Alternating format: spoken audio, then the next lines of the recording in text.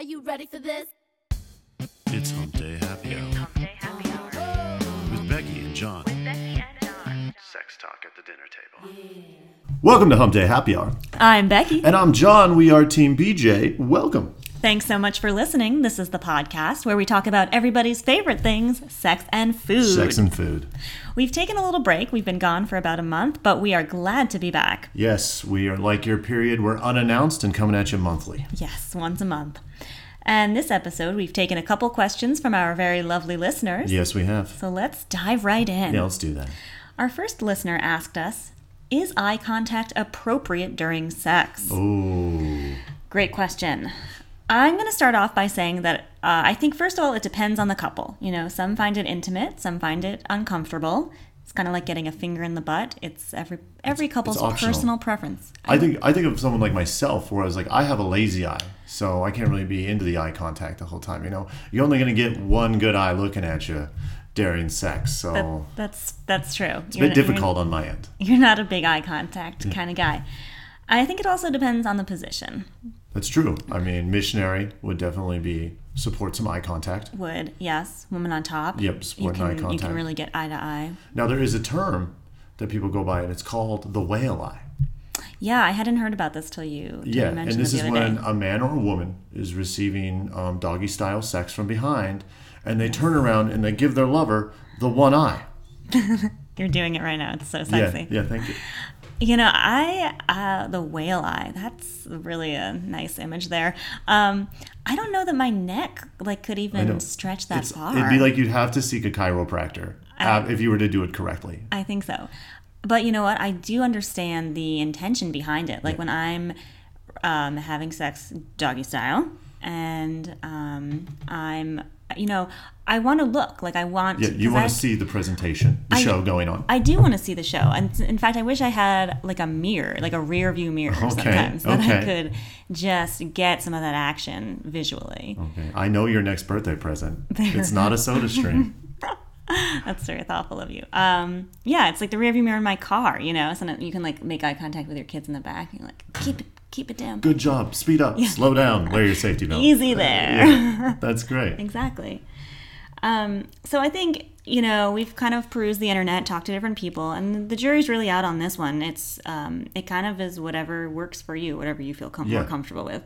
However, I did do some research on eye contact in general, not specific to sexual situations. And what did we learn? In normal conversation, it's sort of considered appropriate to make eye contact about 30 to 60% of the time. Okay.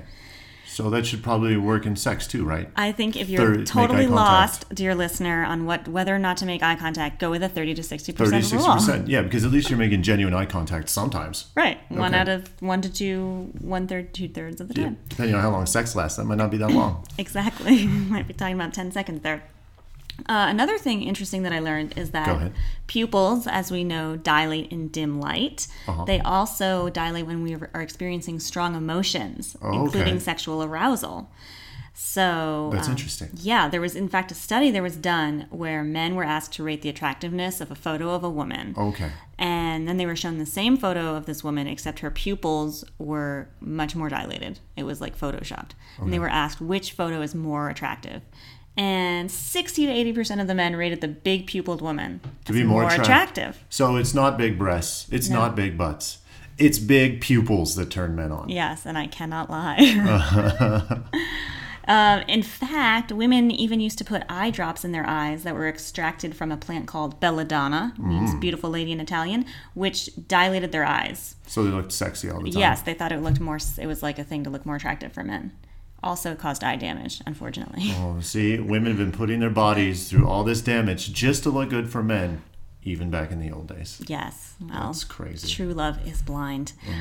But anyway, the bottom line of all that is, to our listeners out there, is that making eye contact with your lover who is sexually aroused and therefore has those dilated pupils could be a real turn on. You could find them looking even more attractive than their usual small pupiled face. Just a power up turn on. Yeah. So give it a try. Give it a try. I think that's actually going to put us on to our next question from our viewers today. I have a friend that I work with who has expressed to me that he cannot ejaculate whatsoever. He'll have a lot of sex. Yes. He'll masturbate, but he cannot ejaculate. I just want to jump in and say real quick, when you say this is a friend you work with, I just want to clarify for our listeners, this really is a friend.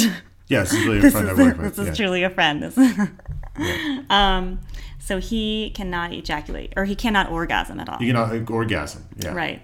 So we're not just talking about a dry orgasm, which is sometimes when men can orgasm without actually ejaculating. And I think previously I did say ejaculate, but here I mean he cannot orgasm. Like, at all. Nothing. No climax. No sense of sensation.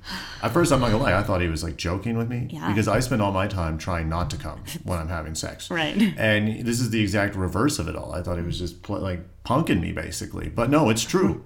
It's considered delayed ejaculation or impaired ejaculation. Oh, impaired. Yeah, like your sperm had too much to drink, got to stay in the balls. Yeah, Sorry, it's not going anywhere. Can't leave.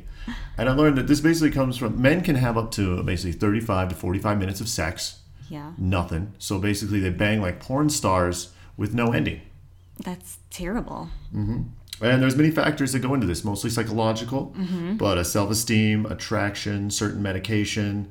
And if this persists, they say to go see a sex therapist. Okay, yeah, take it to the experts. Yeah. Because again, we're not doctors. No, we're not. We're just like to talk about sex. Yeah, I just found out that delayed ejaculation exists, so I'm like, holy shit. Well, now you can go tell your friend that he is not alone. Not alone. In his suffering. There is a community out there. Yes. So, as John said, we are not experts on sex, but something that we are really good at, we are pretty good at sex, and we're also really good at cooking. Cooking. Yeah, it's time for What's Cooking Good Looking. What's cooking? This week, we prepared a coconut lamb curry over cauliflower rice. Yeah, it was awesome. It was. Currently, I'm doing the paleo diet, so I'm not eating grains and dairy and processed foods. So just meat, vegetables, and sometimes fruit is your diet, correct? Yeah, and fat, too. Oh, and fat. And coconut fat, that is. Yeah, certain types of fat. So we had to accommodate that. And I think we did a great job. Let's go ahead and rate this meal on a scale of 1 to 10. How would you rate the deliciousness of the coconut lamb curry? I would go with 8. I didn't know curry was just a bunch of vegetables basically blended together to make a sauce, so that was really new. It was a bit heavy on the citrus, but you can't have sugar, so I completely understand. Rolling an 8. Thanks. I'm going to give it an 8 too. I thought it was very good, and we've had bad experiences before making cauliflower rice, like epic fails with it. It's just pretty much cauliflower that's ground up to emulate the experience of eating rice. Rice or mashed potatoes, yeah. Yeah. But this time we put some cilantro in there, some lime sauce, and it was totally awesome. So, yeah, that's a good note for life too. Yeah. If something doesn't come out right the first time, don't give up. Try again. In the bedroom and in the kitchen. All right. Co-cookability. How would you rate this? I'll give it a 9 because it's easy with the rice, the lamb, the curry. You can just divide tasks up amongst partners. I am going to give it a 9 as well. I had the same experience as you, so good teamwork. Good teamwork. And last but certainly not least, how would you rate the bedroom effect of this meal? Oh, yeah, in the bedroom. Well, let's just say that my eyes dilated.